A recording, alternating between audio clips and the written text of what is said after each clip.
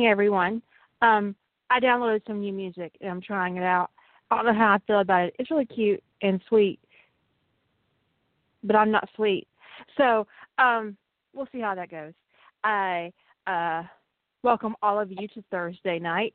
Yesterday, I spent most of yesterday thinking it was Tuesday, so I am congratulating myself on remembering what the day is. Thursday for the whole day, and at my age, that's actually an excellent accomplishment.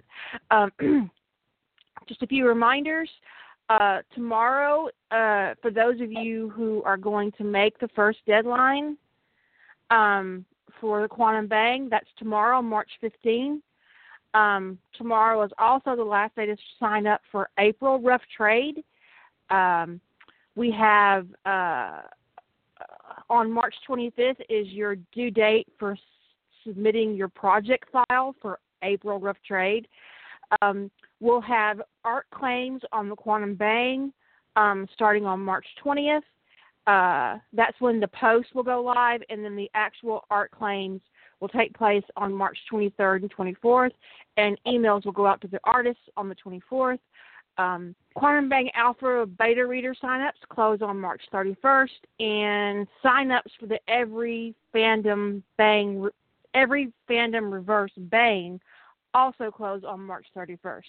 So that's all in our community calendar, but I'm just giving you guys a heads up for those of you who may not be paying attention to that. That list is also available on MeWe and our writing group. It's currently the pinned post. Where is? There she is. Julie and I have been playing with these one-sentence prompts. We've done 2 so far, and people have been participating too. Lady Holder's done one. I think Scarlett has done one. You can find them on the Rough Trade forum. I've reorganized the Rough Trade forum. I barely said that last one slowly. Don't ask me to say it fast. Lady Holder's done. Yeah. So what we're doing is that we had this. I'm not sure what kind of idea to call it. We had this idea that we would take the same prompt and write it for November. So we've been testing that out. And yeah, to see how it goes. We've done 2 prompts. Yeah, so we've done 2 prompts so far. And just to see, where our brains would take us. And by the way, our stories are not connected. Those 2 prompts posted, they're not connected. So because someone did get confused about the first one, about the first set, and thought that we were writing some kind of connected story. We're not. Yeah, the point is we don't confer on this at all. We each take the prompt and go and see where it takes us. And sometimes there are some very similar elements, and sometimes there are elements that are just wildly different. So we don't even know what fandom we're doing in November. So we're just trying different things out. Although it probably won't be Harry Potter because she's off Harry Potter right now. Mhm. That could change by November, but it could change. You never know. Anyway, I'm doing the art, but my art name is Polaris. For those of am I saying that right? For those of you who are curious as to where Polaris came from, that's me. Although I think if anybody really paid attention to it and kind of thought about what Polaris is, that you would totally assume it was me. Get it. If you don't get it, Google it. I'm not going to hold your hand. Anyways.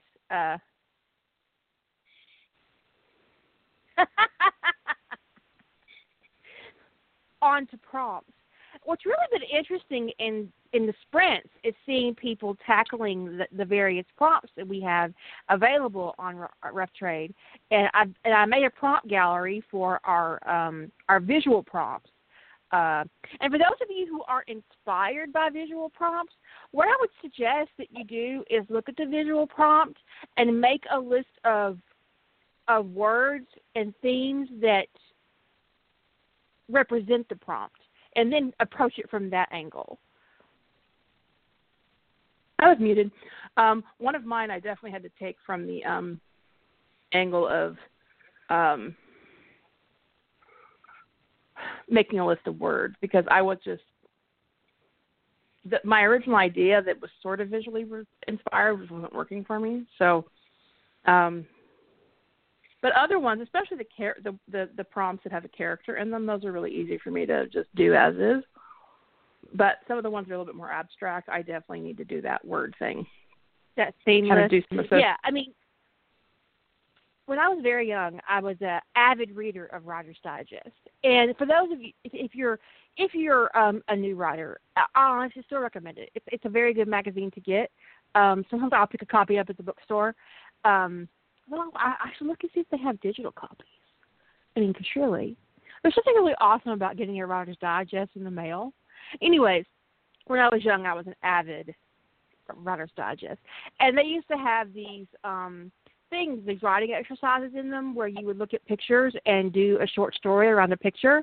And I had a really hard time with that until I started assigning themes to the picture, like loneliness or mystery, or, I was just putting emotions down ahead of writing, and then I was able to do it. So to the point where I do it instinctually now with visual prompts, but that's how I did it when I was very young.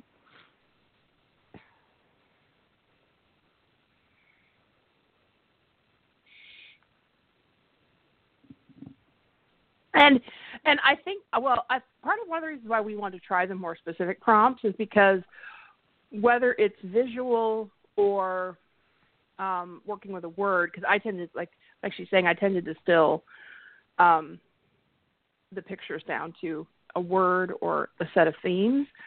That's very different than writing from something that's even just a sentence prompt, because our first prompt, Tony talking Steve just one more time, to talk Steve just one more time out of going to work for S.H.I.E.L.D., that sets a very specific timeline for the prompt. And it sounds really broad when you first hear it, but then when you start thinking about it, you're like, well, that really narrow. It's actually a more narrow prompt than you might think it is at first blush. So it has to take place after the Avengers. It has to take place before Winter Soldier. Mm-hmm. It really almost has to take place like immediately following the Avengers. Yeah. Which puts before a lot Steve's of ever stuff kind of sucked into his S.H.I.E.L.D. mind completely. Yeah. Yeah. And so it actually narrows your focus a lot in one sentence. And if you can narrow your focus that much with one sentence, can you imagine how much you can narrow your focus with one paragraph? So it's very different writing from a word like cave or wet or rain compared to writing a single sentence that's specific. So that's why we're doing these trial runs. I think it's a really good exercise if you're used to writing with much more general prompts to try something specific. If you're used to writing with very specific prompts, the way to challenge yourself would be the opposite, to go with a much more general prompt and see what happens. And getting all the elements in for the single sentence prompt can be kind of, especially in the word count, because with the second prompt, it was John thinking about retiring to Earth, and going back to Earth, and Rodney's not happy about that. It's very broad, but then it's not, because you only got 5,000 words to tell it, and you have to explore why Rodney is really upset about the idea of retiring and why John wants to retire or resign or whatever he's got going on in his brain that he wants to leave the Stargate program. So it's about what John's wanting versus what Rodney's wanting and how you can fix that. And so that's not – it kind of made me think about it a little bit, because here's the thing. If John really, really, really wants to retire, who is McKay to say he can't? right? So for me, I had to approach it from the angle is that John really didn't want to retire, but he's just not happy, and he doesn't want to watch Rodney have this relationship with that stupid girl. And and it's his birthday, and he got a good cupcake, and he's just not, for me, that's how I approached it, because I'm like, he's an adult, Rodney. If he wants to retire, he can. He can. And Kira, I think if this thing, I approached it from John kind of was feeling like he might have to retire, and that Rodney was going to. So Kira was a lot more relationship focused, where they were working their shit out, and they were having a negotiation and like a fully mature adult discussion about what was going on with John and why he. And I love the dynamic about Rodney finding out about how everybody felt about Keller. I thought that was great.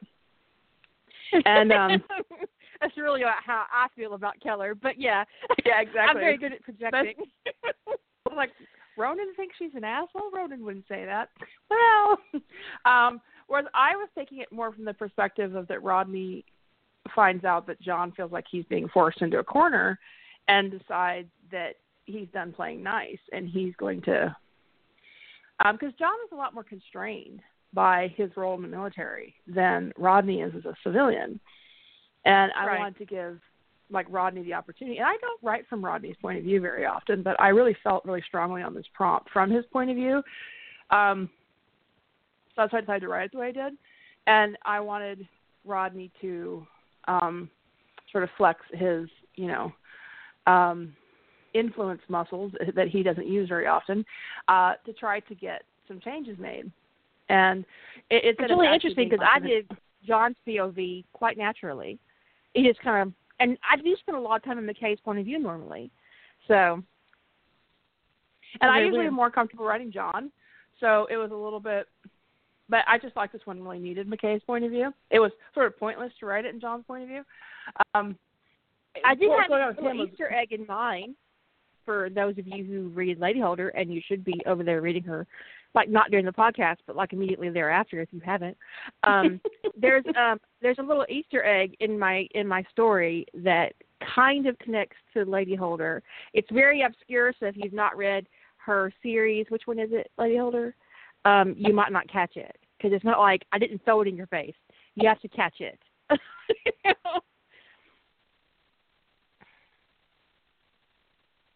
She's telling me, and she's typing in the chat. Agent Very Far Float. Thank you. I didn't write it down. I would forget it. But I did. So there's a little bitty Easter egg.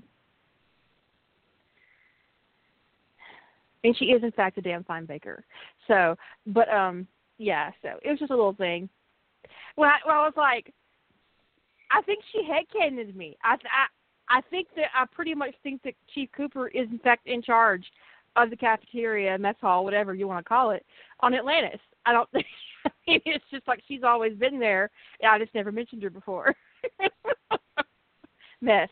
Thank you. The mess hall.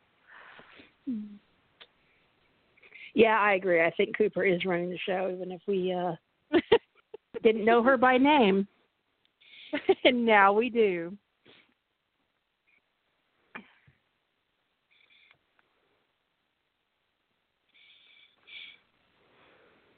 Yeah, I find it to be a really interesting experience to see how people take a specific prompt and the points of intersection and the points of departure. Because I think the intersection points, sometimes, especially with some prompts, even with one sentence, you can really narrow down your intersection. You're going to have a lot of intersection points. Like that first prompt. I don't think that I even realized how specific it was until we got to working on it.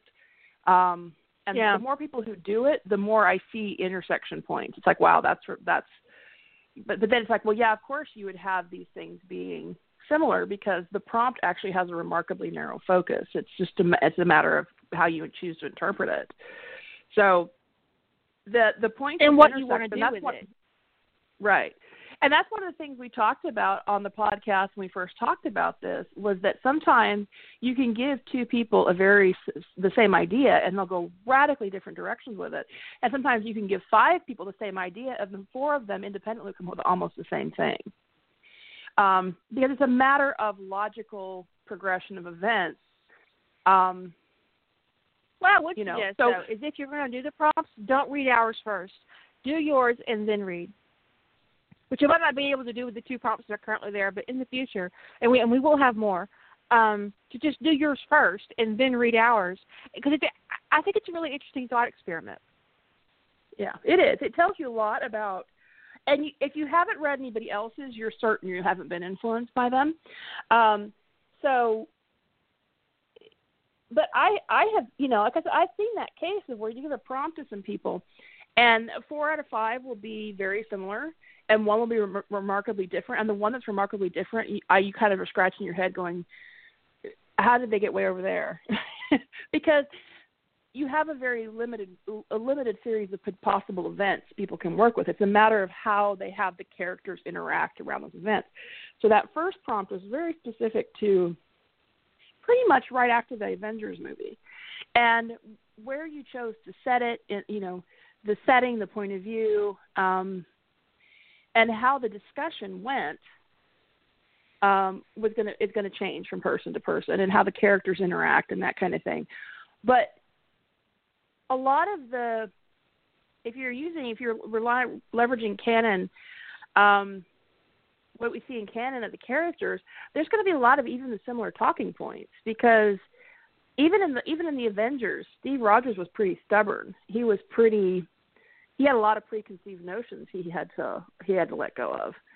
And he kind of did in the Avengers, but then he picked them back up again. So that all kind of sets the common framework with something that seems pretty broad that winds up being actually a lot more specific than you might think. So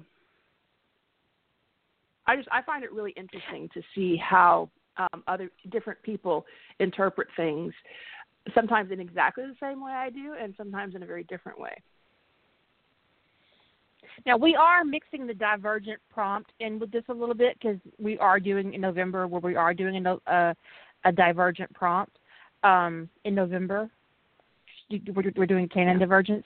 But it would be interesting to see some people approach this not from that angle, but from a canon perspective, to see like if that conversation actually did happen between the 2 of them, and Steve ignored Tony's advice. Which in canon he would have if that conversation had happened. So but we're approaching it from a canon divergence point of view, like I said. So, but you don't have to. So, after I did it, I was like, I wonder what would have happened. Well, obviously, what happened is canon happened. Steve said, yeah.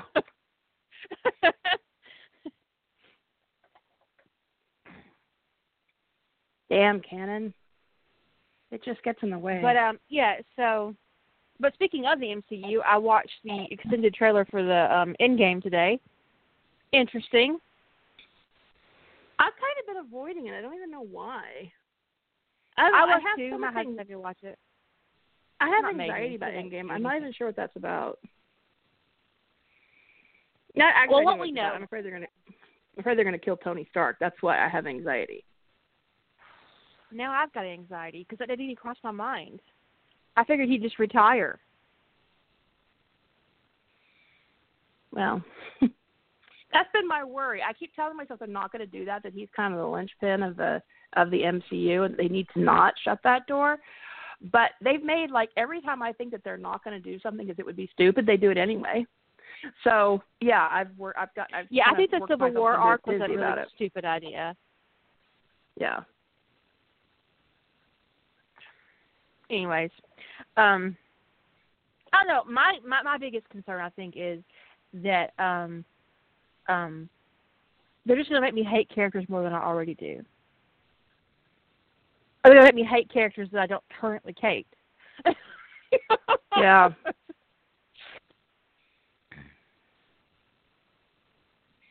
So I'm actually I've seen every MCU movie in the theaters, I think, except for Ant-Man. and Ant-Man and the Wasp, that whole thing. Obviously. Because ants. And I'm debating about if I'm going to see Endgame in the theaters. I'm just so. So you've seen Captain Marvel already? I have not seen it yet, no, but I will see it soon. We were going to go this week, but my mom's been sick, and we've been kind of stuck here, making sure she's not going to need to go to the hospital. So, but yeah, we're going to see it soon. But it's just, part of it is that, they fucked up a lot in the franchise, and but MCU has been a really big part of my fandom life, and I kind of worry they're going to fuck things up so badly in the last movie that it's going to ruin the fandom for me. And I know that's ridiculous. It's probably overreacting, but it's this irrational anxiety thing. Well, for me, if I was going to have that happen for me, if I was going to allow their decisions to impact my ability to enjoy the MCU and the MCU fandom, it would have happened with Civil War. Or honestly with the Winter Soldier. And it hasn't. So it almost did. I have all the ability. If I can delete the epilogue from my brain, there's nothing that Marvel could throw at me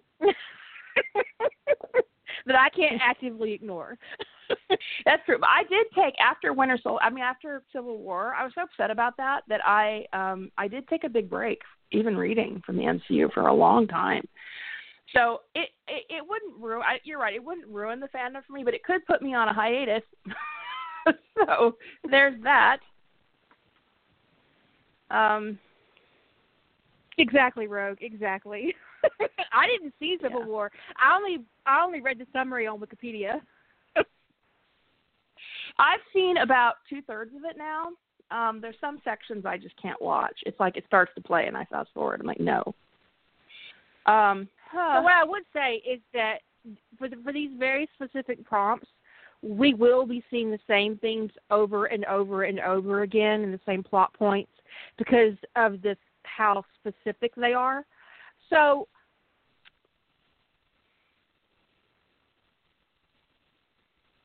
don't be an asshole and accuse somebody of stealing your work. Yeah.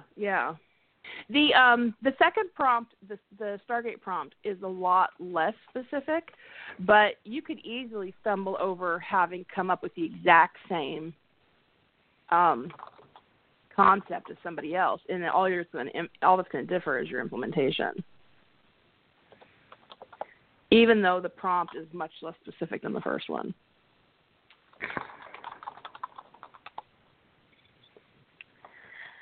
Yeah, because they are very specific, and it would be very easy for somebody to write a very, very similar story and pick up the same information that we all have.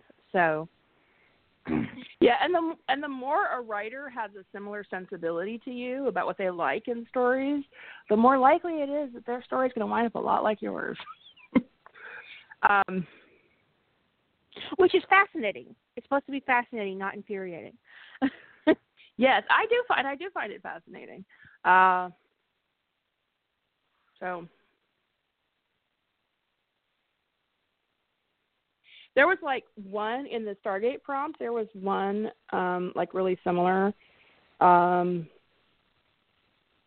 element between mine and Lady Holders, but I had read Kira's before I did mine, but I already had mine plotted because it was one of the rare times I plotted a short because I was just really busy the day we talked about this prompt, and I couldn't sit down to write but I actually got the idea for it right away, and she and I were talking, and I said, I've got mine set. It's going to take place on Earth. It's going to take place between these 2 episodes. And I knew exactly how mine was going to go because it just kind of, I was doing something else, and all of a sudden I went, oh, I got an idea. And she said, well, do you want to read mine? Because Kira finished hers first. I said, yeah, I'd love to read it. So, and I knew as soon as I read it that we were taking a very different approach. So it wasn't a concern. And then Lady Holder finished hers. And I didn't read hers. because it's interesting because I do think that a lot of times when it comes to approach on things, and one of the things I've noticed is Lady Holder and I have more of a similar sensibility about the approach on some stuff. And so I actually kind of was like, I'm going to put a hold off reading hers until I finish mine. So I finished mine and went on hers. And there was one definitely very similar thread that was very similar between ours. So, and that's where it comes in where, if you've got writers around you who like similar tropes and have a similar sensibility to you, that you could hit on the same exact approach or have one big element that's very similar. And that's just part of the thing when you have a more specific prompt like this. I think that both you and Lady Holder approach a lot of stories from an external motivation point of view. Mm-hmm. Well, I tend to go towards more internal as my first shot. I agree.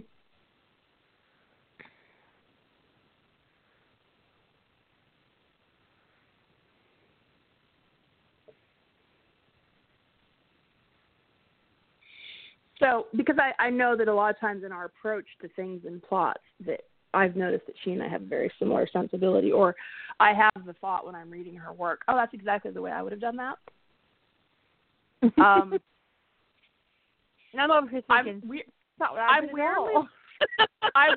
I'm weirdly more careful about reading a work that she and I are doing on the same prompt because I don't want to be influenced by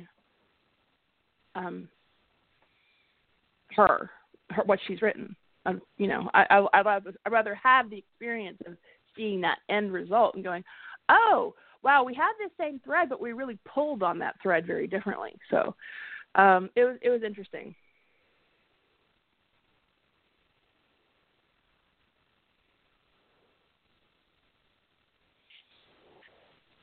Yeah, in the first prompt in the MCU one, I did throw Dom into the mix. Not Dom Rossi from the Stick Around verse, but just and that was a little bit to get my head in getting into the headspace for April. I was actually worried that I would have a hard time getting into the headspace for Stargate. Apparently not, because my actual finished story was almost 6K, and I had to whittle it down to get it under 5K for the prompt. I'd probably still be writing on that, actually, if I hadn't stopped myself. So, yeah.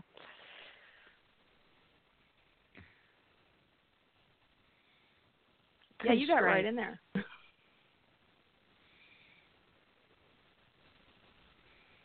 And we have had in the Sprint channel, as Kira mentioned, we've had a lot of people doing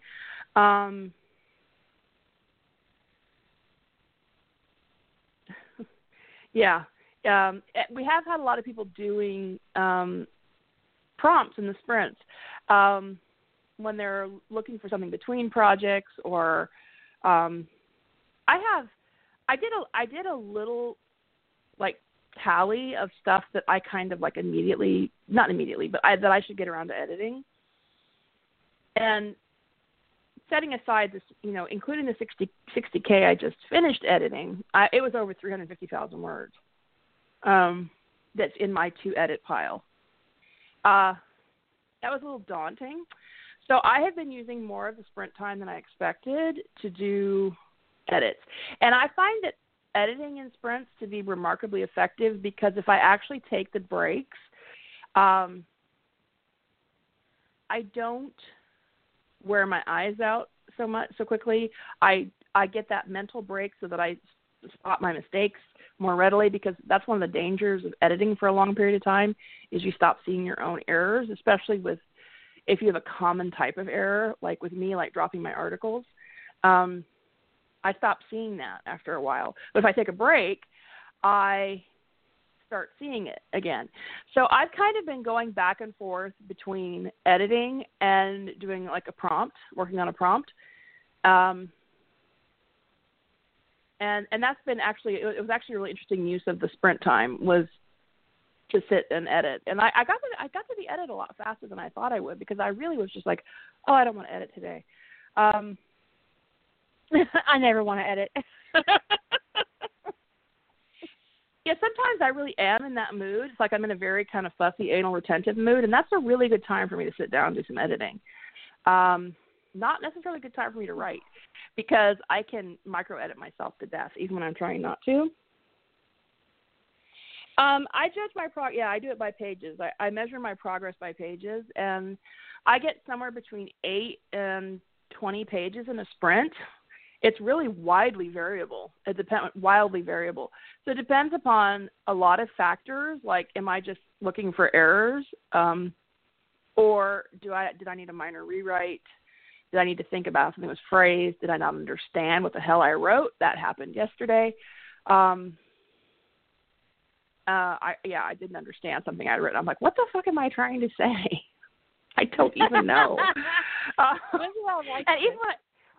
even when I looked at the context, I couldn't figure out what I was trying to convey. I was just like, well, it's clearly not adding anything, so I'll just take it out. But I spent like 3 or 4 minutes looking at this one thing going, I have no idea what I'm doing. But yeah, usually I judge my progress by the number of pages I got done. So, and then I do make myself take a break. I did my Quantum Bang, my last part of my betas, Julie's betas, in Sprint. And it was very beneficial to the Sprint environment because I hate it. And it's not a reflection of my betas. It's just me. Neither one of them are assholes. Most of the time.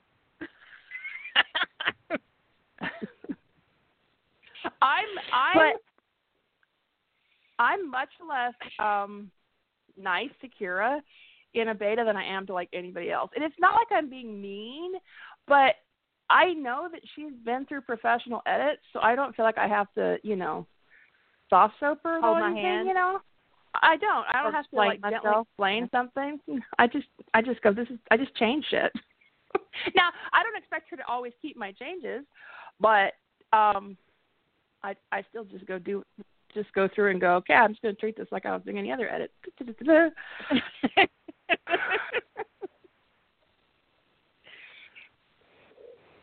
I think it does Actually, play. If you it is much more stressful to do a beta for someone you have to coddle than someone that you can just be frank with. Yes. And I also point out things like to hold his hand. I'll be like, this is awkward. Dude, really? Comma.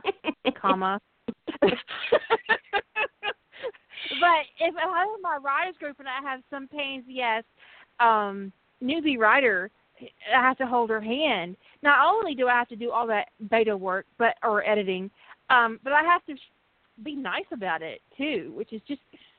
I'm not saying I'm mean, but I'm just saying, instead of saying, okay, this is awkward, I have to be like, okay, could you phrase this a little bit differently so it's a little more clear?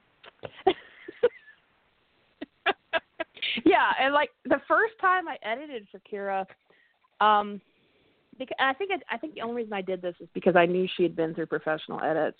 Because normally I don't do this with fan fiction writers. Is I went through and highlighted a bunch of repetitions. I didn't even explain myself. He certainly did. And when I saw it, I laughed because one of my pro editors does that shit to me too, and I was like, well, shit. Now I have no escape from that. Highlighter of doom.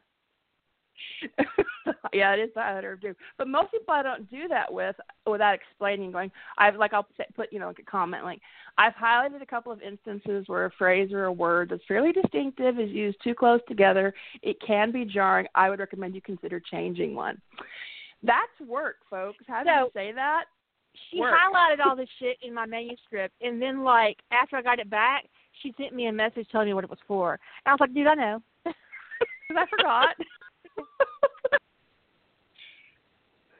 I huff the fuck out of stuff. I mean, I'm surprised most of my characters don't have asthma. I have to go through and do a little huff check to make sure I haven't used too many huffs. Yeah, I can get, my characters can get a little bit huffy too, but not. I'm not quite. And it's as all attached JD to Rob's fault. Yeah, I'm not quite as attached to the asthmatic stuff as Kara is. So, And I'm because we all naturally kinda do. huffy. We all are kind of huffy. We're a bunch of huffy bitches. And some characters, I really do hear them being very huffy. So it kind of like Rodney and Styles and, some characters that just strike me that way as too much. But yeah, but like, I did Kira. I'm not mean to her, but if there's like a lot of times no context for the changes I suggest, I just go through it, make the changes, send it back. And if she has a question about something, she'll, write me and say, what about this, or what are you trying to say, or whatever. But usually I could send her, 1,000 corrections, and sometimes she's got that on the lock, right? She's got lots of experience with it. She's happy to ignore the things she doesn't like and take the things she does, and I'm fine. But some people get really twisted when you even suggest a comma. It's like, what was wrong with my comma? It was like, I can't explain every comma to you. I'm going to be here all day. So I'm not mean, but I just am not, holding her hand. Oh, sometimes I will have a question, but when I have a question, it's because I want to learn. It's more about, okay, why this instead of this, or could I do it this way with a semicolon, or is it really okay to use an M dash and not another M dash? Can I use an M dash here and a comma there? It's just stuff like that. When I ask questions, it's because I want to know so I can do it again if it works. Or if it doesn't work, try to get it out of my toolkit, so to speak. Yeah, I think the only time I can't explain anything writers because they get all bent. Yeah, well, also sometimes with some punctuation, corner case punctuation things, it's really hard to figure that shit out. Like, get an answer easily, because you'll get like 50 wrong results. That one thing that actually applies to what you're talking about. So the only time I think of that I actually usually explain corrections is if I see something that's happening systemically, and then I'll explain why I'm making a change, like all over. Then she brings out a $50 million word, and you're like, well, fuck, what does that actually even mean? You go over to Google, what is a modifier? No, I know what a modifier is. Don't fucking email me. I was being, what's that word?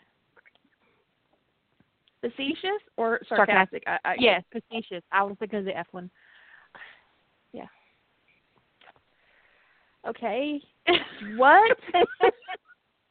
I'll just go be over here to Grammar Girl. Hey, Grammar. Oh, yeah, I did do that.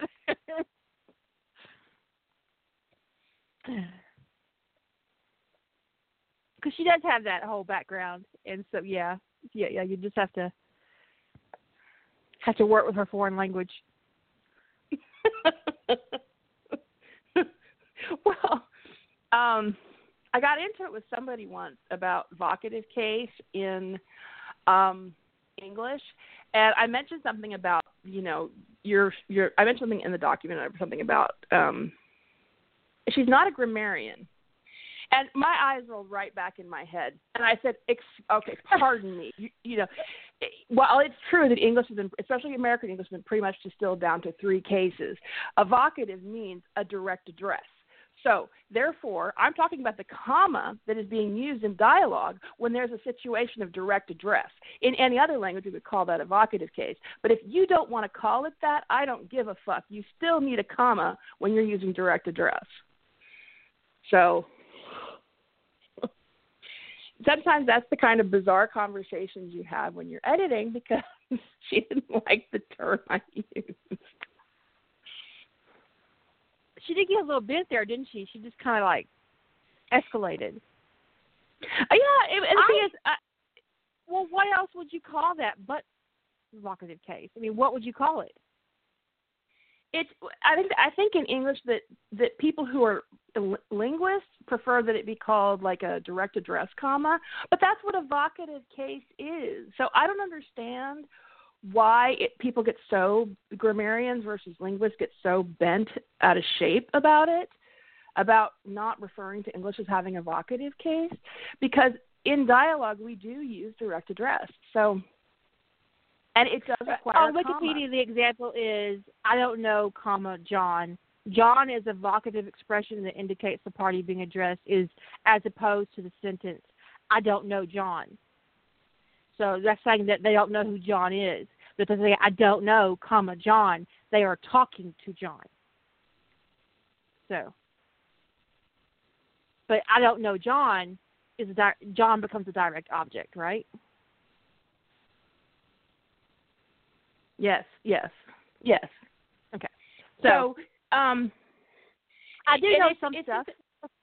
Yes, she does quite a lot. So most things I don't worry about, using grammar terms. But you can, if you Google does English have a vocative case, you're going to see pros and cons against that. And so it's just one of those things. It's like I refer to that type of comma, the comma used in direct address, as being a vocative, because that's kind of the shorthand. Is call it a vocative rather than calling it a direct address comma.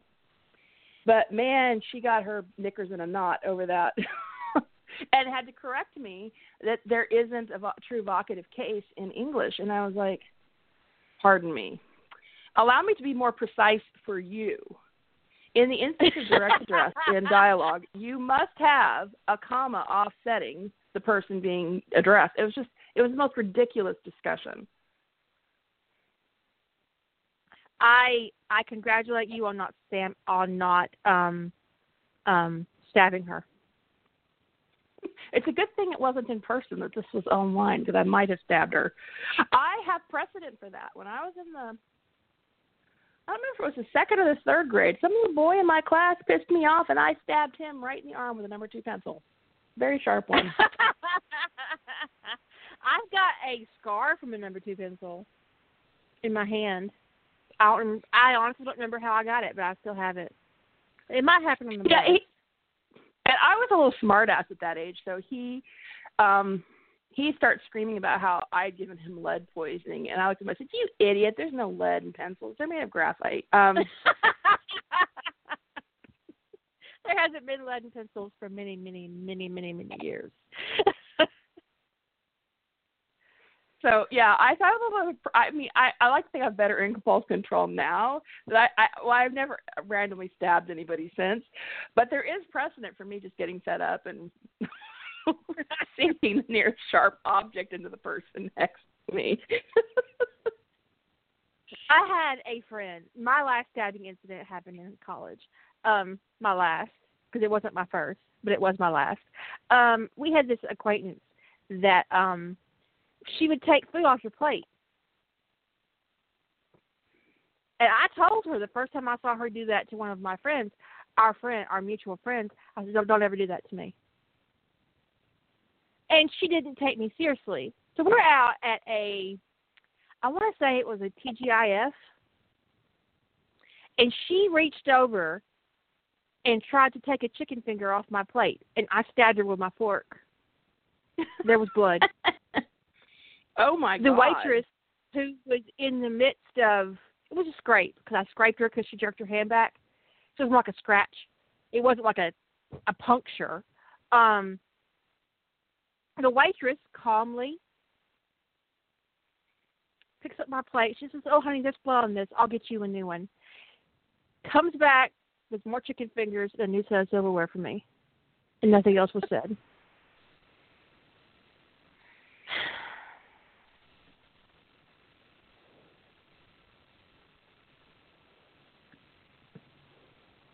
I just don't touch my food. No, that's not even cool. Even in my family doesn't know better than to touch my food. I mean, no, I don't play that.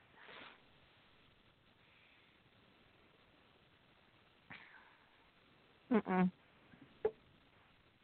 But I never saw her reach into anybody's plate again.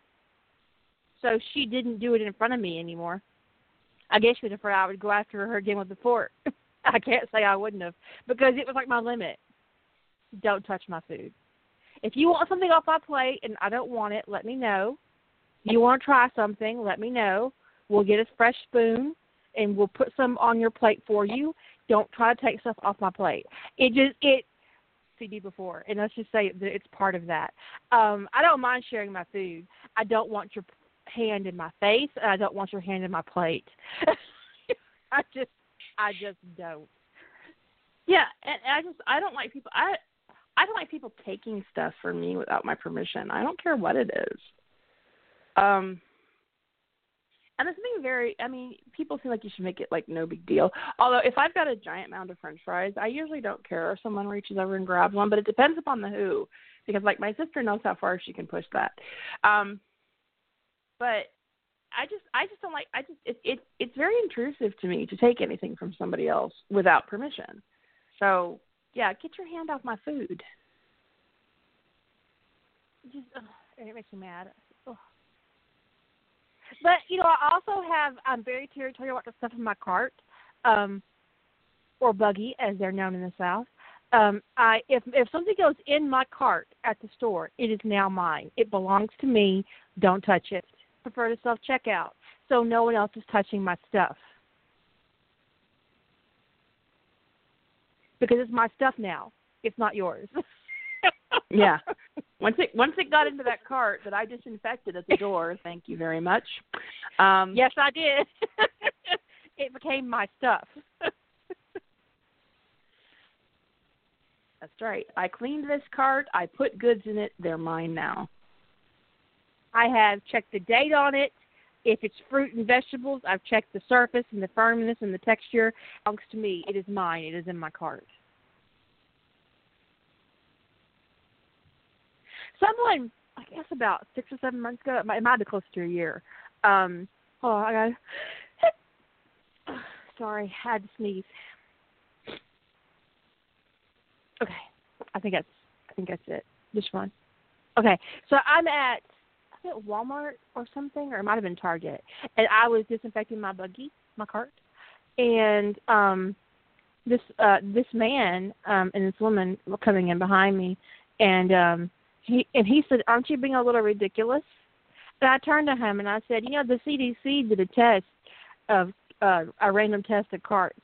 Guess what the most common substance they found on these carts was?" And he looked at me. I said, "Feces." And then I walked away. Right. You've never seen somebody move so fast to the disinfectant station as that woman did. Yep. You're welcome, lady. The only thing more filthy than a cart is cash, which is why I don't carry cash. I'll go out of my way not to have cash in my pocket. And they did find out that most of that is caused by children sitting in the little thingy, you know, that they have whatever. But people, it's not just kids, though, because, like, when they look at the sheer number of surfaces in hotel rooms that have feces on them, that's just adults. You know, being adults, because like the biggest offenders were like the coffee maker, the remote control. These are not things kids handle. The remote, maybe doorknobs, but not the coffee maker. Doorknobs, lights, lamp switches, all of them covered with people don't wash their hands. Their hands. It's terrible. It's disgusting. First thing I do when I go to a hotel, I have this little packet that I travel with of these Clorox disinfecting wipes, and I go through the hotel, and every surface that I might touch gets cleaned, and I do not use hotel coffee makers ever. They're disgusting. I don't use the coffee maker. I clean my surfaces. I normally don't bring my own towels. I know they get washed every day because I worked in a hotel. But the first thing I do after I clean all my surfaces is I take my gloved hand and I pull off the comforter or the duvet on the bed and throw it on the floor. Oh yeah, the duvet is so gross. Then I take the blanket off the bed that was under the duvet, and then I ask the front desk for 2 blankets. Because they'll bring you clean ones from the laundry. Because most hotels, 99.9% of all hotels, only wash their duvet covers or their duvets or their comforter or whatever you want to call it, the bedspread, once a quarter. Yeah, it's really horrifying. Even it's really horrifying. Hotels aren't required to wash their bedspreads more than once a quarter.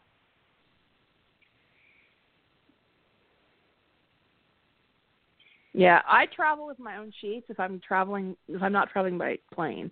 By plane, I tend to not do this as much because I have a lot more limited space. So in the car, I do take my own sheets, and I usually have my own blanket, and I prefer to travel with my own pillow just because. But if not my own pillow, I definitely take a pillow cover with the sheets so that I can cover the pillow. So that's just you cannot count on. I will say the first thing I do when I go into a hotel. Also, Lysol. I highly recommend a can of Lysol when you travel. Yeah. The first thing I actually do in a hotel before I take anything inside is do a bed bug check. And if you don't know how to do a bed bug check, I'm not going to get into it, but you should Google it because you need to figure that shit out before you take your stuff in there. And then you have hundreds and hundreds and hundreds of dollars of trying to get rid of bed bugs.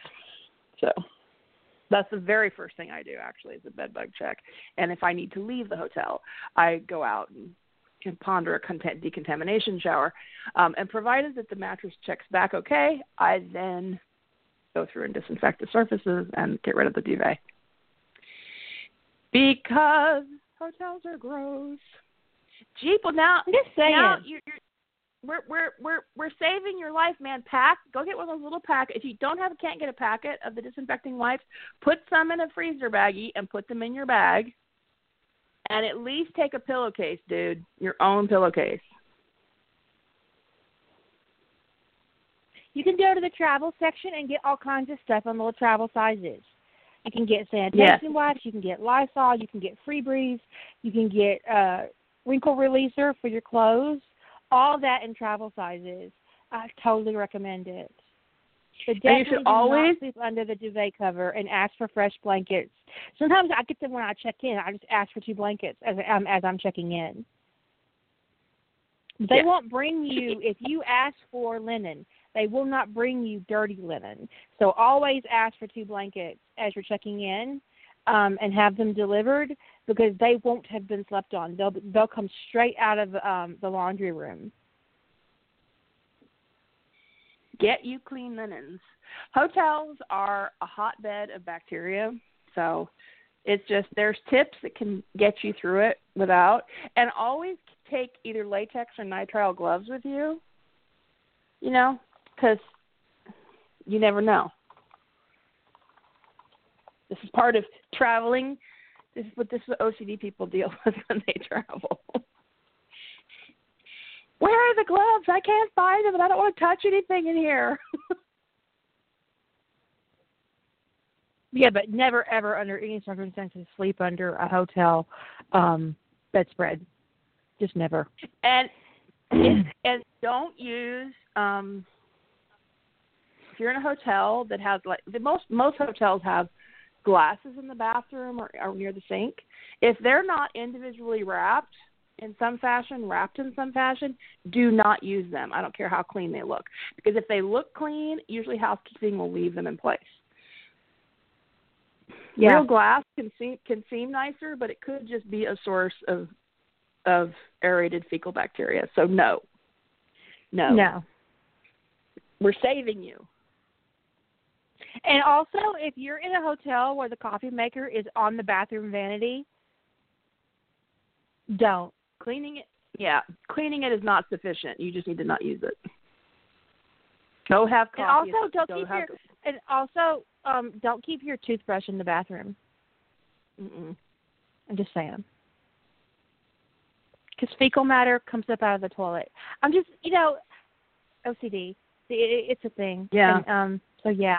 And and this is what happens when you have people who have OCD who read articles about this kind of stuff, about any of the studies that are done about this kind of thing. And Dateline used to do these kind of specials all the fucking time and horrify the hell out of all of us. We've never gotten over it. We never forget. And we shouldn't. Look, I don't want my own fecal matter on my toothbrush, much less somebody else's. Okay? That's right. Okay.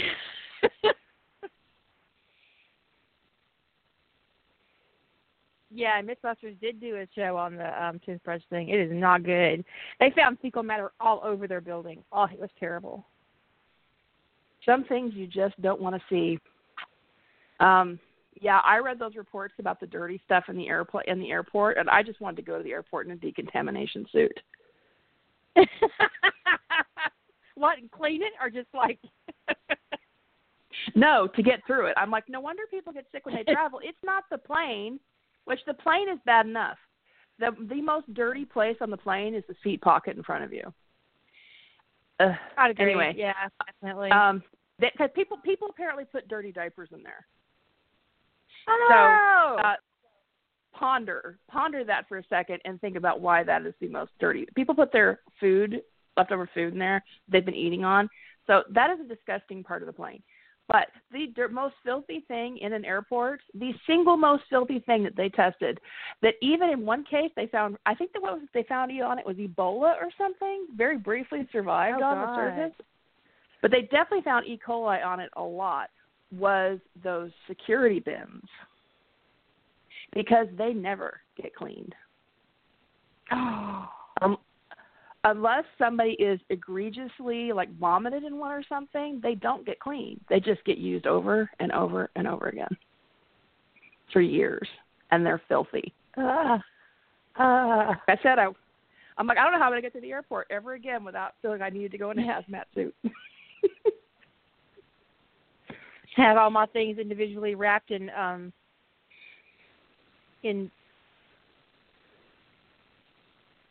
what's those bags? The vacuum sealed bags. Yeah.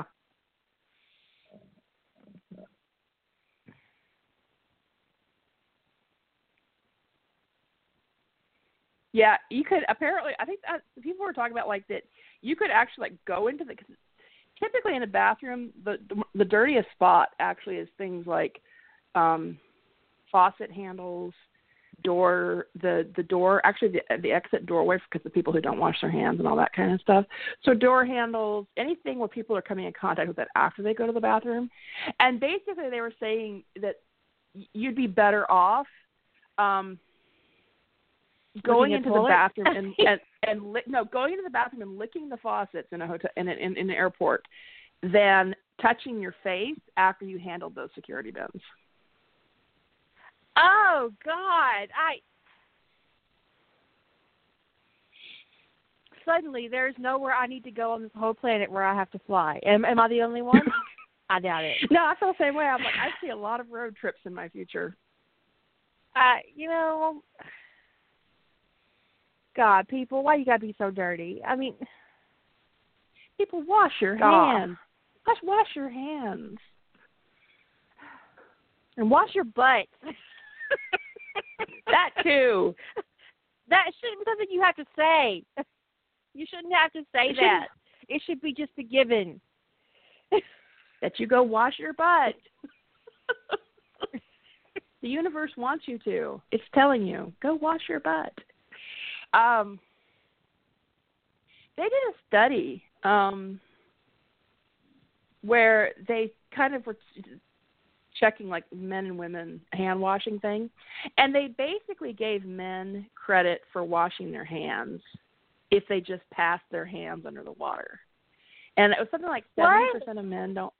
Yeah, it was men so rarely wash their hands that they decided to give them credit for it if they pass their hands underwater. And still look, assholes, you need to use soap. Yeah, 70% did not wash their hands. With women were so much better about washing their hands that they didn't give them credit for just passing their hand in the water, and the proportions were more than inverse. It was still something like 75% of women washed their hands, and in that case, they were making them use soap. So I'm just saying, all that shit that's all over everything in public, it's mostly coming from men. So, gentlemen, it'd be great if you would wash your hands. Seriously.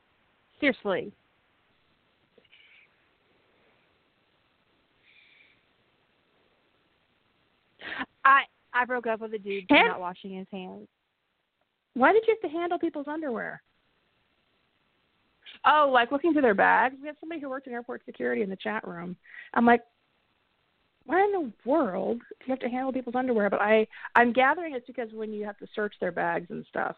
Yes, okay. I was like, Are you doing strip searches in the airport now? My goodness, I think you need more than wet wipes for that. You would need full-on gloves and perhaps a rubber suit. Glove up to the elbow and maybe a mask, and because cooties are actually real, yes, and boys do have them. But in college, I was dating this guy, and I was in his room, and he didn't close the bathroom door all the way when he went to pee, which is fine. You know, we've been dating a while. I wasn't grossed out by the fact that he went to pee. I was grossed out about the fact that he didn't stop by the sink and wash his hands. And I was like, dude, I'm done. I broke up with him the next day, so we just weren't going to work out. I wonder if he still wonders why. Probably. Done. Probably. I can't. I can't have a hygiene issue. It's just, no. And what was sad, he was really into me, and he was really upset. And, like, for weeks afterwards, he kept trying to get me to, you know, just talk to him and, you know, talk about it. And I was like, nope, can't do it. It was so natural for him not to wash his hands that I was done. I was like, no, that wasn't a one-time mistake right there. That was an ingrained habit. Yeah, and the thing is, you could never trust that, right? Because if they wash their hands, you'd always be wondering. You said something, right? And that you'd always be wondering, are they washing their hands because I'm here? Are they not washing their hands and I'm not here, and therefore everything is filthy? Do I need to be bringing a UV light over here and checking for bodily secretions? I mean, I don't know. This feels sketchy. You would never trust it because either you're a hand washer or you're not.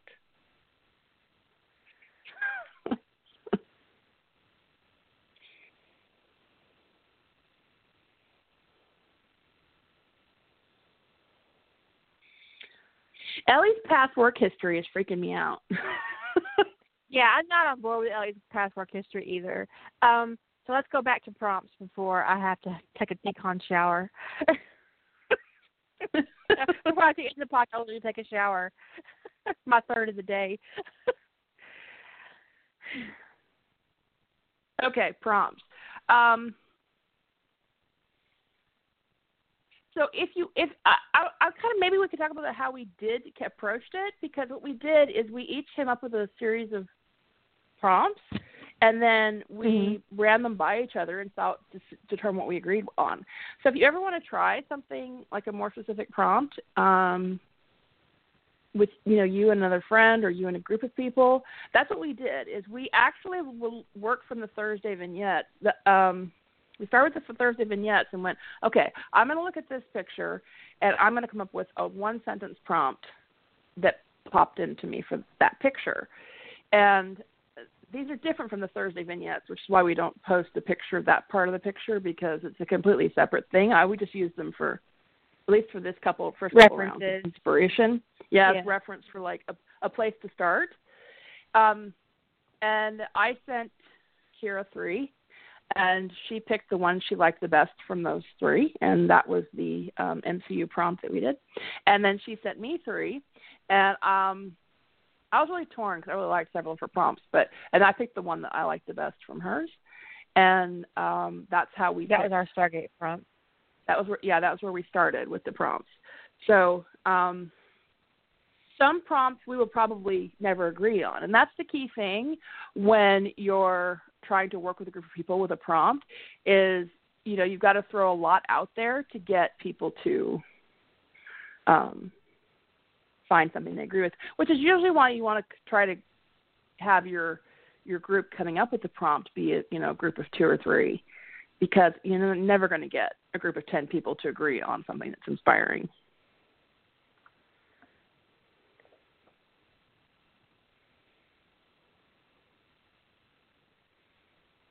No. I mean, I think if you get 4 or even 5, it can be difficult. Yeah.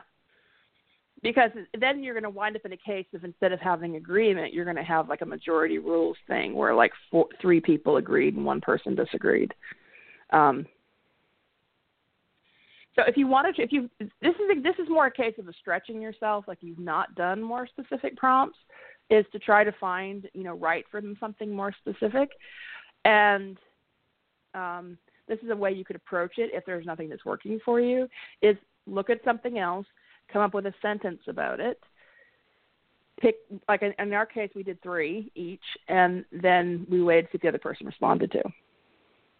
So.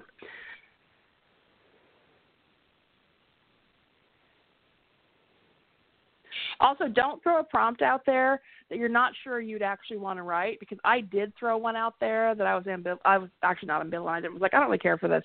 If she had picked that one, I probably would still be trying to figure out what I was going to write. Yeah, honestly, if you're going to have to fly and you're going to be somewhere long term, it's best to just ship your stuff FedEx. Actually, no, use UPS, because UPS is much better for tracking. UPS will tell you where the shit is, your driver Dave is down the road and he'll be there in 2 minutes with your dildos. But so, yeah, I highly recommend if you're going to be somewhere for a while and you want to carry your toys, that you ship them. Or at least check them, because it is a little bit awkward to have your bag searched and there's a whip in it, or a paddle, or a butt plug. Some things just need to be checked. Of course, then, if somebody searches your luggage, the risk of your dildo ending up in China and you're in Spain. Or worse is I had this happen to a friend. Is she went to IMSL, International Men's Leather, and she packed all her sex toys, as you do, because nobody goes to IMSL without their sex toys. I'm sorry. And several of her dildos were not in her bag when she got there. Wow. So that's really disturbing. Is that somebody went through her bag and left most of her toys. They took her dildo. That's just ew. You don't steal dildos. No, you don't. No. And really the valuable thing in there were some of her floggers. Some of her floggers are hundreds and hundreds of dollars a piece. And they took like a $40 dildo. Like, whatever, man. That's probably some kind of weird kink that I don't want to know about. Using somebody else's dildo. Mm-mm. That's like people who buy panties on Reddit. Used panties on Reddit. People are so weird. You just never know what's going to get somebody off. Someone who would also want used panties from Reddit. That's what I'm telling you. That is not the most disturbing thing I've seen sold. So, there you guys, though. I mean, there is some people who like, to wear panties, the same pair of panties all week and then send it to them. Or like they want your period panties, or they want your panties that you wear after you've had sex. And Yep. The used menstrual products is the one that kind of freaked me out. I was like, oh. Yeah. Oh. So this is like, what's the rule? There's that porn rule that if there's a thing, there's porn exists for it. This is sort of like the sales rule. If people sell anything, if there's a thing that exists, someone is out there selling it. Yep. And it's a deeply unfortunate thing.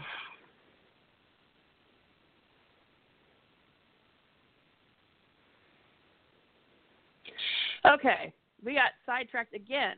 That vending machine reminds me of that thing where there was this Stargate story where somebody found a vending machine on the city and they stocked it with fan fiction. And people had to pay candy bars to get the fan fiction out. Like they wrote fan fiction and they wrote novels, like romance novels and stuff, and the payment to get the file was a candy bar. Huh. I did not read that, but it sounds like an interesting premise. I wonder. I'm pretty sure it was McKay Shepard. And I think John might have been the one writing them. Like cliche romances. Like where Rodney was a pirate or something. I mean,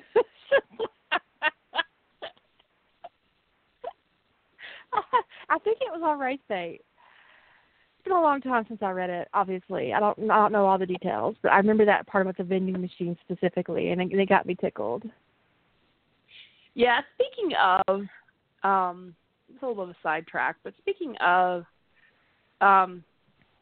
sticking something in the machine and getting fan fiction out, there's some sort of connection between that and what I'm thinking. So we all know, anybody who's been in fandom for a minute knows that the ABO trope originated in the supernatural fandom. There might be some people kind of question, did it really originate in supernatural? But I think people who've researched it have made it pretty clear that that's kind of where it cropped up. What, in a kink meme, right? Yeah, it was some little kink thing. I don't think the people who kind of originally started it had any idea how that shit would blow up across fandom. But anyway, it's one of my least favorite popular fandom tropes. And we've talked about all the reasons why. Well, as any kind of trope that blows up in fandom is eventually going to make its way to original fiction. And it did. It made its way to original fiction quite a while ago. And then out of the blue, someone recently sent somebody a bunch of takedown notices saying that they had invented the ABO-verse and are trying to claim some kind of domain, intellectual or eminent domain, intellectual property rights around that trope. The idea. Yeah. Which, of course, it's problematic on many fronts because, as we've discussed at a lot, you can't own an idea. When a trope is an idea, so you can't own it. Your expression of the trope is something you can copyright, but the idea itself you cannot. But considering how there is ample proof of how long this trope has been around and where it came from and its origins, and I'm probably more amused by this than I should be, because writers especially in certain genres, have lost their minds in the last couple of years in terms of trying to copyright and trademark shit. And apparently this isn't the first time someone's tried to try to put a copyright something on something that originated out of fandom, thinking, that fandom can't do anything about it. But the thing is, what fandom can do is fandom establishes history. AO3, all these archives, they are historical evidence of how long such a thing has existed. And so it becomes very difficult for someone to try to claim any kind of intellectual property on something that there is 10, 12, 14, 15, 20 years of internet history showing that it existed somewhere else first. So what's interesting, though, is that it made it all the way to court. There was a court case, but the case was dismissed. Yes. But somebody had to explain ABO to that judge. I mean, and that's hilarious. That is hilarious. Okay. That's funny as fuck. When I thought about that made it to court, I was like, somebody had to explain ABO to this judge. And when you think about the demographics of your typical judge, I find that particularly funny. Some old straight white guy got a thorough education on male pregnancy and self-lubricating asses. Yes. And so I'm reading this, and people are so indignant, right? And I just can't stop laughing because of all the tropes of fandom to have made it into a courtroom. A self-lubricating anus. But the Omega has a self-lubricating anus.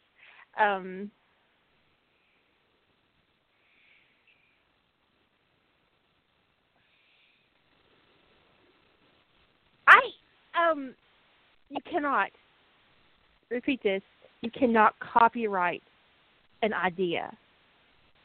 You can sit down right now and write a book about a little boy who goes to magical school, and J.K. Rowling could do nothing about it. Because you cannot copyright an idea.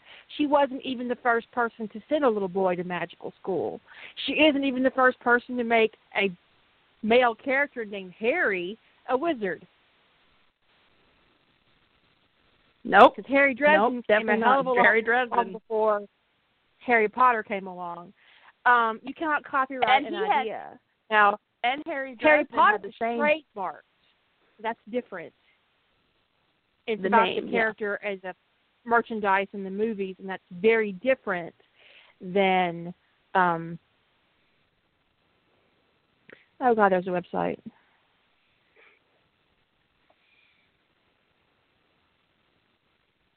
But the funny thing is, when you think about it, there's another interesting parallel between the Harrys and the trouble they had with magic and technology. Yeah, there was a show called The Worst Witch. But the thing is you literally cannot copyright an idea. And these tropes get used over and over and over again, and it isn't about the tropes themselves. It's about how you use them and what you use them with and the words you use to use. Mm-hmm. It's your expression of an idea. It's not the idea itself. And I think there are a lot of young authors out there that are coming into publishing, or maybe I should say new because not all of them are young, who have some interesting and unreasonable expectations of what is going to happen. And especially those who think that they can take ideas from fandom, because technically fandom can't make money on itself, and then they can go and they can go and they can make money on tropes that were invented in fandom. They absolutely can do that, because it's a trope. It is not an expression. It's not copyrightable material. And also, yes, it's fandom people.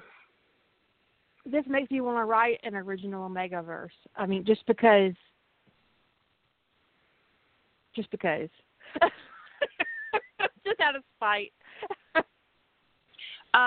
But the thing is, the author who got given, and an interesting thing is, and also it's not just the authors who are a little bit clueless. It's like one of the people who got a DMCA takedown notice for infringing on this other person's supposed copyright, which, again, everybody's rolling their eyes because you can't copyright an idea. Her readers went to this author and they talked about things like about how fresh and original, this other author who had written the Omegaverse stories were, and how this other author just seemed derivative and it felt like it wasn't fresh or interesting. And all you can do is laugh at that, because anybody who's writing Omegaverse and original fiction is derivative. Right. Of Honestly, hundreds of thousands of fan stories. Modern fiction is derivative. Yeah, it all is.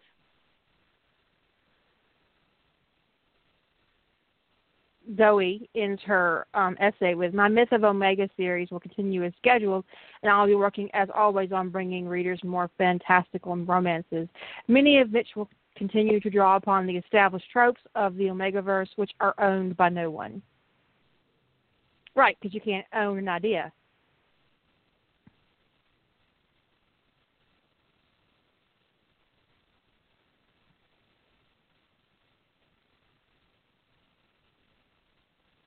So, so people they get kind of really worried about, ideas and tropes where they've found inspiration in somebody else's idea or whatever. And is it okay for them to use that and to draw inspiration from? And the answer is that's pretty much how the world works. We're all deriving inspiration from things other people have done. And yes, we derive inspiration from other things, but most writers have been inspired by things they've read from other writers. Plagiarism is about stealing somebody else's expression of an idea, not the idea itself. So when it comes to being inspired and looking for sources of inspiration, it is perfectly reasonable to be inspired by somebody else's work. But, if people can't understand the distinction between using the same basic idea for a story as somebody else and using their exact words, if they can't understand the distinction between those two things, they have no business writing. Maybe that's a harsh line to draw, but I don't think it's actually that fine a distinction.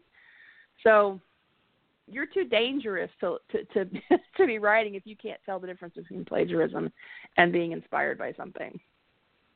It's like that asshole who accused Nora Roberts of plagiarizing because they had the same words in their title. Yeah. She accused Nora Roberts of plagiarizing her title when Nora Roberts' book was in production a full year before her book came out. Okay. Worse, they're at the same publisher.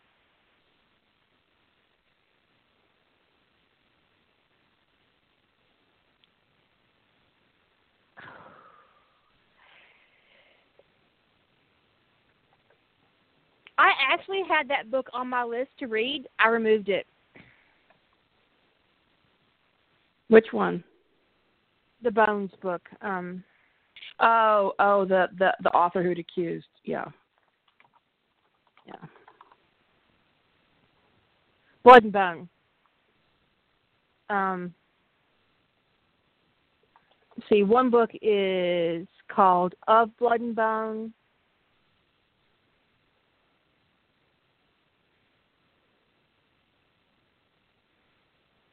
And the other one was called, let's see, Nora's was called Of Blood and Bone, and the YA book was called Children of Blood and Bone. And I actually had Children of Blood and Bone on my wish list to read. I took it off because I can't read an idiot's work. And so, you know, she's dumb. And even if you could, you know, even if you tried to kind of like cut her some slack for being a new author, and all that kind of stuff. She doubled down on Twitter. She did double down. And then didn't apologize. And she didn't try to rein in her fans who were harassing the hell out of Nora Roberts. And that's when Nora Roberts kind of lost her cool, because she usually doesn't engage in that kind of stuff. And she lost her. She just delivered an utter smackdown in a blog post about it. And yeah.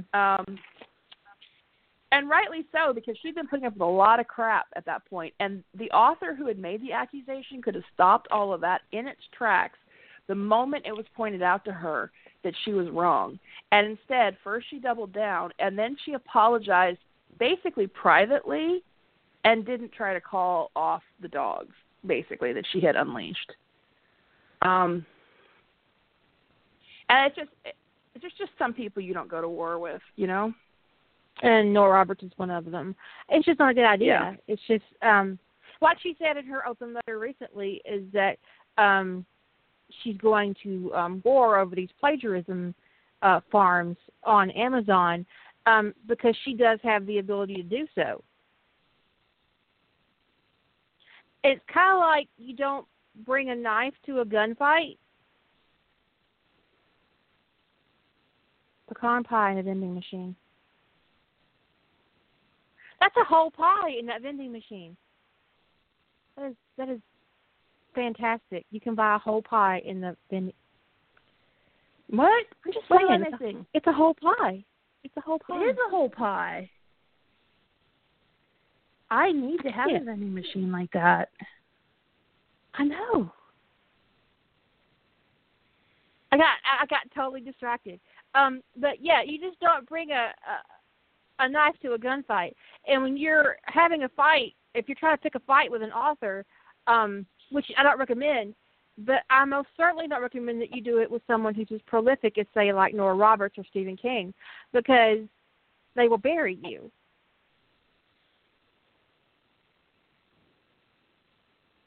I imagine the little window like lifts up and you can just pull it out. I don't think it drops. It's more like one of those things where you kind of push the window aside, like a sandwich thing. Yeah, but even if it dropped, you know, I mean, what's a little broken pie for us when you've got instant pie? Right? I'd be down. I don't care if there's a little bit of crumbs. It's pie on demand. I'm not mad at that. I want a pie vending machine. Or maybe I don't. My blood sugar probably doesn't want it. What's in the bag? Maybe it's a single slice of pie? A little hard to see. Looks like candied pecans. Oh, my God. That's just evil. It's a pecan vending machine. It's got, like, chocolate-covered pecans. This is the most evil, amazing thing I've ever seen in my life. Where is that? I want to visit this place. I want to move to this place.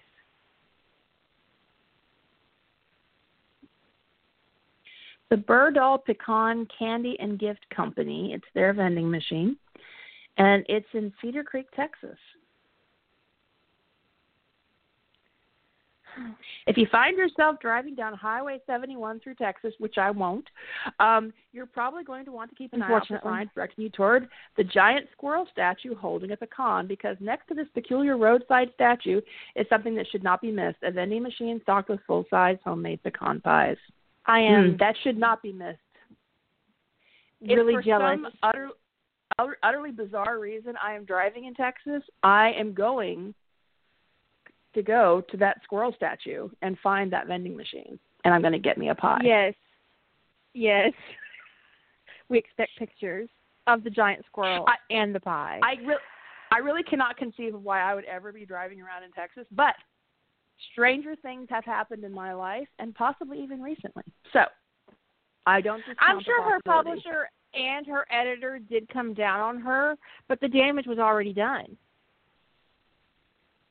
By the way, her publisher is also Nora Roberts' publisher, so I can't imagine that she'll ever get another contact with that publisher. Exactly. But we see that on a fairly regular basis these days, is new authors kind of, I don't know, practically ruining their career, being ding-dongs. And that's a polite term. Because they have a really bizarre expectation coming in into the publishing world of what it's going to be like, and they think that they're going to own. I wonder, do these people not read? Do they not read? I mean, I would really want to know. Have they never been exposed to any of the tropes they're using? I don't know. It's just very odd.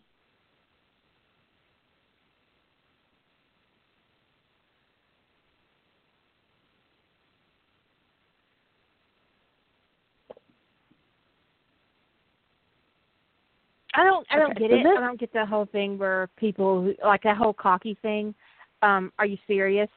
It's stunning. It really is. And what's more is that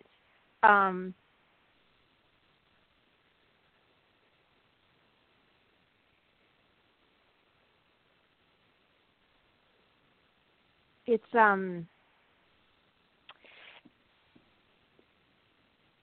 attacking other authors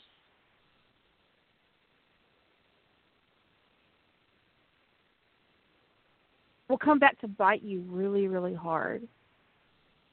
That's your tribe. Yeah. That's why plagiarism is so offensive to me. That's a member of my tribe stealing from me.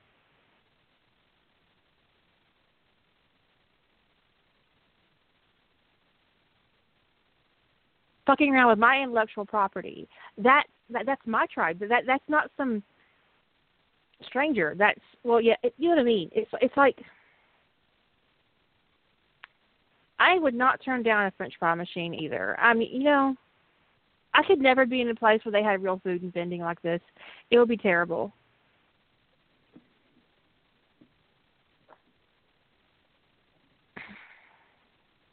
Yeah, I'm starving right now. I could eat the better part of a cow.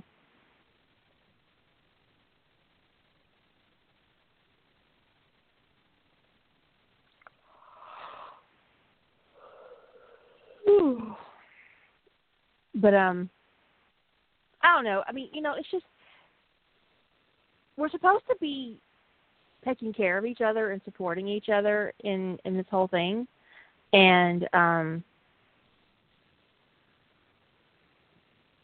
if you're so busy trying to attack others, you should be focusing that energy that you got on attacking somebody on your own writing. Yeah. And if the only way you can be successful as an author is to make false accusations against somebody else, then you're not successful as an author. That's just... You're not even successful as a human. Because the article about the blog post of the person who was initially attacked or targeted on this Omega stuff,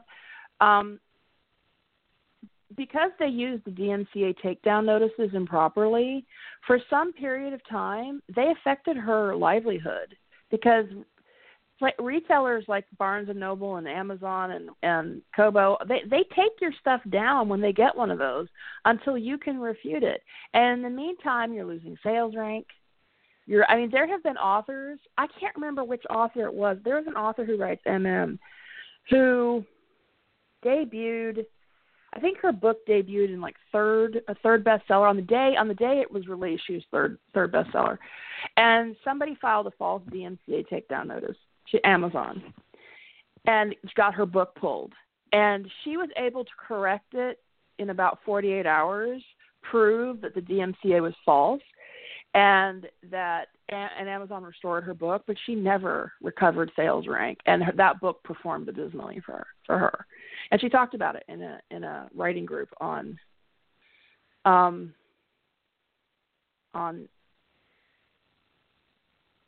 Facebook. Sorry, I was struggling with that, with the word Facebook. I just wouldn't come out of my mouth.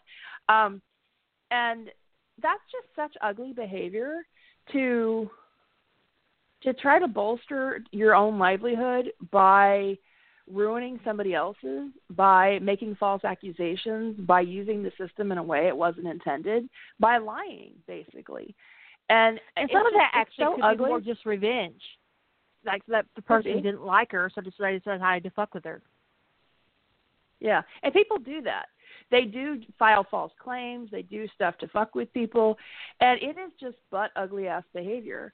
And I'm usually really careful about like not publicly shaming people, but when I hear stuff like that, I'm really like all in for the public shaming because it's the only way people like that stop. It is the only way with people like that. And then they put up these terrible, tragic videos on YouTube about how everybody hates them, and we're all sitting there going, yep, we do. We all hate you. Yeah, because you're an asshole. I don't believe your crocodile tears for a second.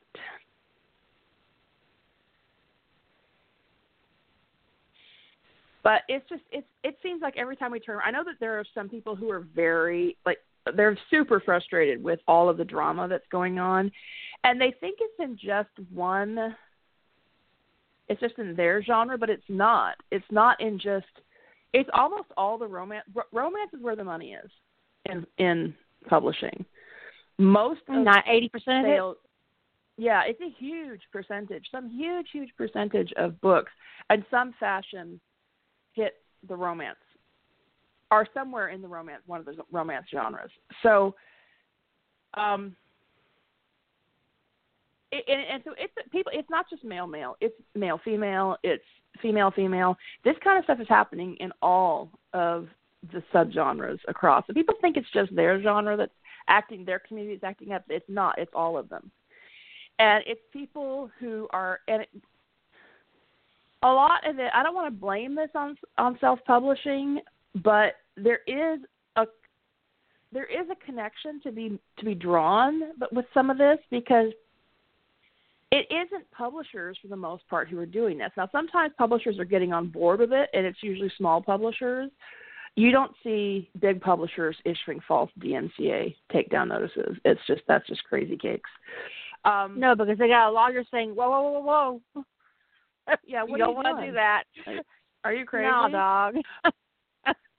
But it is not only is it a ton of money, but it's also fiercely competitive and a heavily saturated market. And people are resorting to being... And apparently it's saturated by ghostwriters and plagiarism farms. Yeah, that too. And if you're buying a completed book from a ghostwriter for $50 or $75 or $100, you can't tell me you didn't know that was not something that somebody wrote originally. You can't honestly believe that some ghostwriter wrote you a novel for $75. That and didn't sell it to somebody together. else first? Yeah, that is pieced together from Paragraph Libraries. So, a car vending machine. Anyway, the thing is that people aren't sure how to make it as a writer anymore. And the thing is, most people never will. And they're resorting to really horrible tactics to try to get themselves ahead, but it never works. It always ultimately backfires on you because nothing stays secret. That's one thing we know from all of these scandals is someone figures it out, someone connects all the dots, someone puts it all on Twitter, and then you've lost your career. So don't do it. It's just not worth it. And it makes you an ugly human being. So you might have made a couple $100 extra for a microspec of time, but then you ruined your career and you're not going to be able to be a writer. And some of these writers then go on and try to reinvent themselves, and these people who track this stuff, they figure that out too. They figure out what name you're publishing under the next time because people don't like over and over and over that again. way.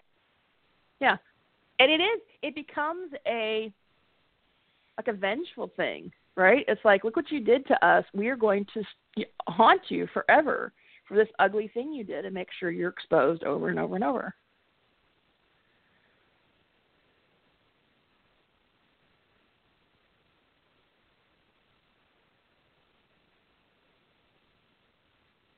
Anyway, that's a little tangent onto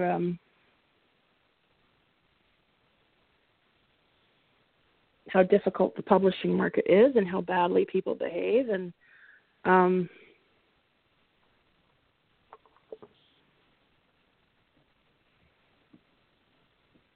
we have like weird vending machine porn going on in the chat room. And very weird. Very weird. It's really hard. Sometimes you see writers who have taken this whole drama situation, and you can see it stress them out to the point where they can't even write. That they've invested themselves in communities, or they've invested themselves in other writers, only to find out that writer's been catfishing their audience for a year or two and is using their readers as fodder for their work. You're a real asshole, dude. But it can fuck up your productivity, and it can lower your creativity as well. And what I would also notice lately is, since I have been limiting myself to about 10 minutes of Facebook time a day, today I went over, I saw a post on Sesame Street stamps. I was done. I closed it, came back to MeWe, and everything was great. And done, because all that negativity and all that stress, it really lowers your ability to be productive. And if you're constantly bombarded with stories like this asshole who catfished his readership for a very long time, and who used his readers and told their life stories as fiction, or you have people suing each other over the use of the word cocky, or you have people,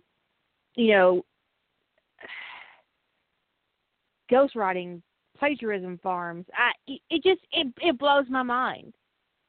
And if you're exposed to that, that's all you're exposed to over and over and over and over again, it's no wonder that your productivity is in the basement. Which I think is very important to create writing spaces where you just have an opportunity to create. Discord has been kind of a big movement for us as a writing community. Yeah, it's been really good. I really like Discord. I feel kind of sheepish that I didn't get there sooner. Right? I was like, I feel like I kind of got a little silly ass for like no, I don't think so, because I was actually recommended Discord like last year, and I was like, no, really. I'm looking forward to Discord and RT meeting. We're gonna have our first rough trade with Discord in place, and I'm looking forward to seeing what you guys do with that. going to be really interesting to see how Just Right and Rough Trade blend together during that time, because the sprinting is just really, really beneficial. And you see people in sprinting, like our word count for April is 30,000 for the whole month. Well, that's 1,000 words a day. And we see people in sprints doing 2 or 3 sprints and getting that word count on the regular. Yeah. I mean, if I sent sprint, the other day I was doing sprints, and I didn't think I had been going all that long, and I added up my sprints for the day, and I had almost 10,000 words. And I went, oh. That's crazy, right? And my best sprint day was like 13,000, and I don't remember which day it was. It was like but I was on there most of the day, off and on. Yeah, so. my best sprint day was I think the day we launched. There was one day I got close to 17,000 words, but I was on all day long. But I'd never hit that kind of word count before without doing the sprints. But the thing is, if I don't pace myself and find other projects to work on throughout April, I'm going to be done with April in 3 days. Right. It's not a good idea. I won't. So yeah. You got to pace yourself. I mean, if you're a fast typist and you've been practicing with the sprints and you've gotten used to being able to, I type 100 words per minute. So when I get over the micro editing, I can do a sustained type for a sprint of averaging 50 words a minute, which is close to, in a good sprint for me. My best sprint is almost 1,300 words in 20 minutes. So 1,000 words is not an unreasonable average for me in a 20-minute sprint. And so if I do 3 hours of sprinting and I manage to have good productivity in those 6 sprints, that's 6,000 words. Well, I don't need that much to get through Rough Trade.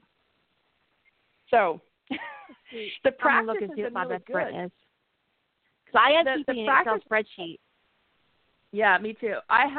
The practice is good for me. Has been good for me to kind of get used to it before Rough Trade came around, but now I'm kind of realizing I'm gonna have to rein myself in, and when I get to a certain word count or I get a chapter done for Rough Trade, if I'm still wanting to write, then I have to have another project on deck to work on, or I will be done very quickly. And I know people won't care, but I will, because the time that 1 July that I finished the whole challenge in 10 days, I was miserable. I was so unhappy. I did not like my best being out of the challenge. 1421. Wow. 1421 is my best. And I know you're a very fast typist too, so when you really let go, and especially if you're in dialogue, you can just let it rip. Boom. And I was in dialogue. So yeah. I think our next sentence prompt is going to be about Tony DiNozzo. I think we'll do one. Tony DiNozzo prompt. What do you think? We need to do a Tony D one, yeah. But I dig it. That's my current. But what I would also say about April is that we don't have a maximum word count in April. We only have a minimum. I think I'll probably run into more problems over the summer when we have our maximum word count of 15K. But we are splitting the month in July, where we have 2 definite periods to work on the stories this time. Instead of allowing you to work on the stories as you want to over the month, you have to do one story during the first 2 weeks and then the second story during the second 2 weeks. So, and yeah, that will help with. Yeah, and you could, because you could write yourself out of each. It says, considering the word count, what's the minimum? 10,000 or is it 15? It's 10 to 15. 10. Yeah, so you could be done on a productive day. You could be finished in 1 day, but I'd try to pace it a little bit better than that, because for me, part of what I like about Rough Trade is participating in the challenge with other people. And when there's only one mothership. There is only one mothership. That's Tony DiNozzo, Steve McGarrett.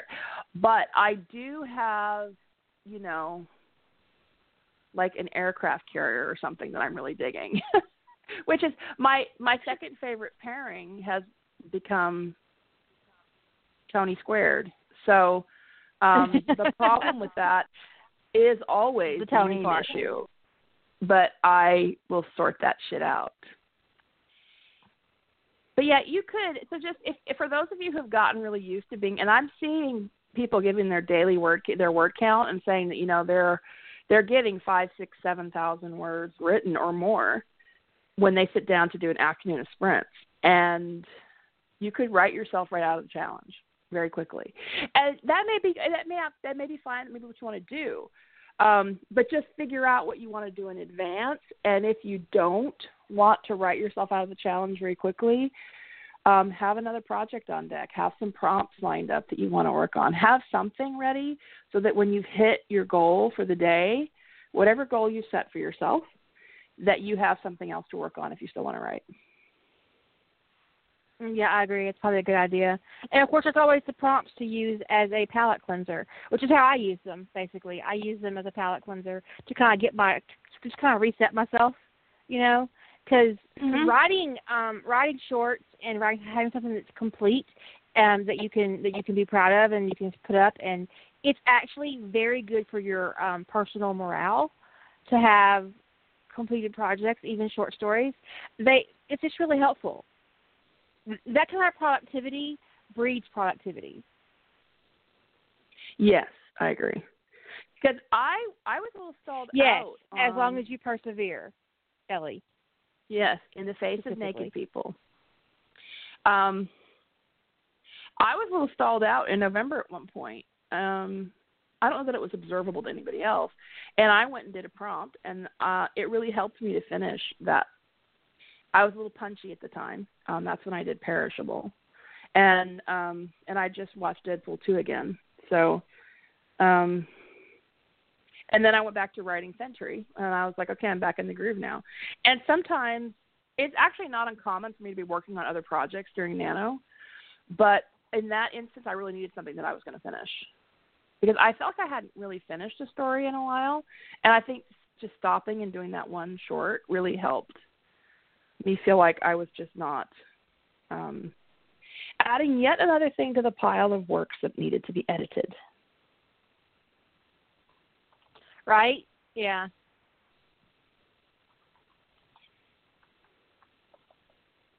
But yeah, I think the specific prompts are actually really interesting, and it's a really interesting thought exercise.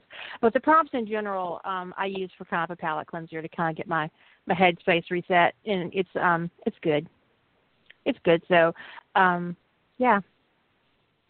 I don't have wait, do I have a Sunday prompt? I don't think I do. I have not picked one up. Let's see. Oh, actually, yes, I do. I do have a Sunday prompt. I have 4. I have 4 that are currently pending. Because I backed them up and did this Kirk Spock one because it was requested. But I do have some more general prompts coming for Discord Sunday, for Sunday prompts on Discord. So I've got 4 of those lined up. And the next one's really pretty and all fantasy and stuff. It'll be really interesting. And, of course, the vignette went up this morning in the early a.m. because I was up and I just put it up early, and I derailed somebody in their sprint. Sorry. But she persevered.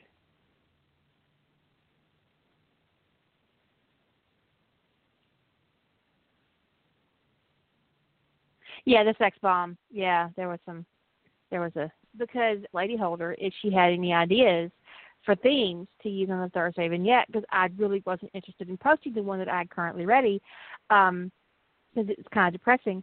And she offered, and she suggested sex, and of course, I was like, yes. And so I went and found some sexy pictures.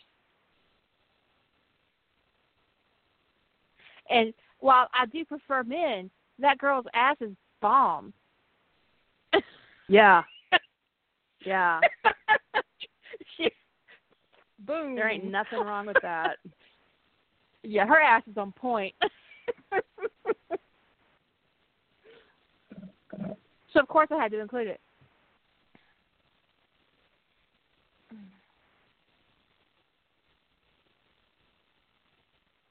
Yeah. So I'm here to inspire you. That girl's, she's working that.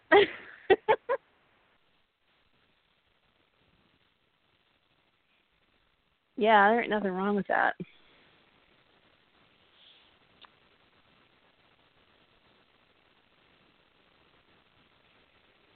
It's supposed to be inspiring.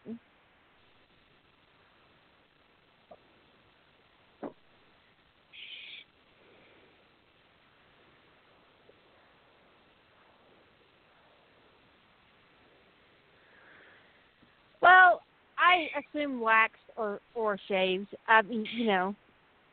From a distance, it's hard to tell. Yeah.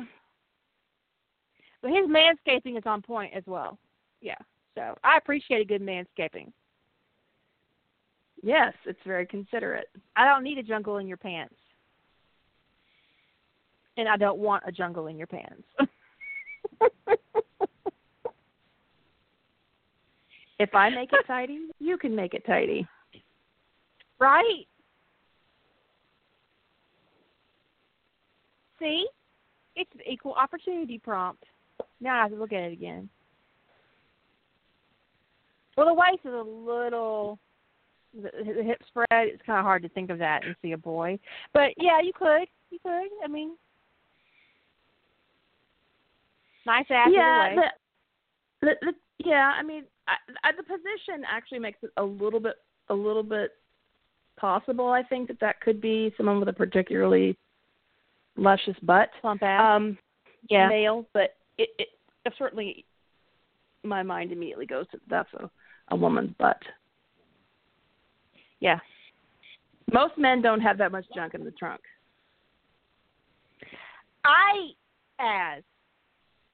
For fuck's sake, we only got 2.5 minutes left of the podcast.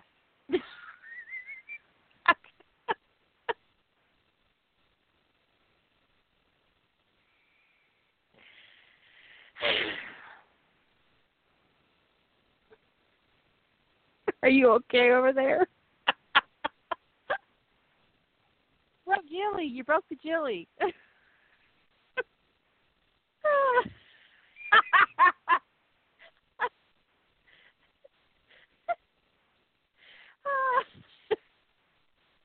You should always say no to Wookiee Nookie. Always.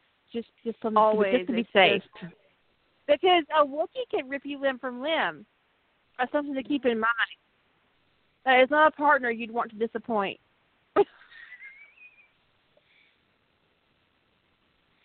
And there's just way too much. There's just way too much potential for hair getting caught in your teeth, and that's just a deeply unpleasant experience. Everywhere. You're going to get it everywhere. I had a friend who her lover had very long hair, and one day she woke up. Somehow, I guess the hair had gotten it was like very long, like a 2-foot long piece of hair, had gotten tangled up in her genital jewelry. And when she was moving during the night, it just started getting tighter and tighter and tighter. And she moved just wrong, and all of a sudden it was like she felt like it was just all being ripped. And she woke up almost screaming. Because which wasn't a good idea in her position. No, it wasn't. So, yeah, they had to. It had just gotten the more she moved, the more it got tangled. Because hair is insidious. It doesn't behave. You have this perfectly nice, long, soft piece of hair, right? That somehow manages to get wedged into your sofa. How does that happen? And yet it does. Happen to every single one of us. But we have 10 seconds. You guys have a great evening, and we'll catch you guys tomorrow. Say good night. Bye. Bye-bye.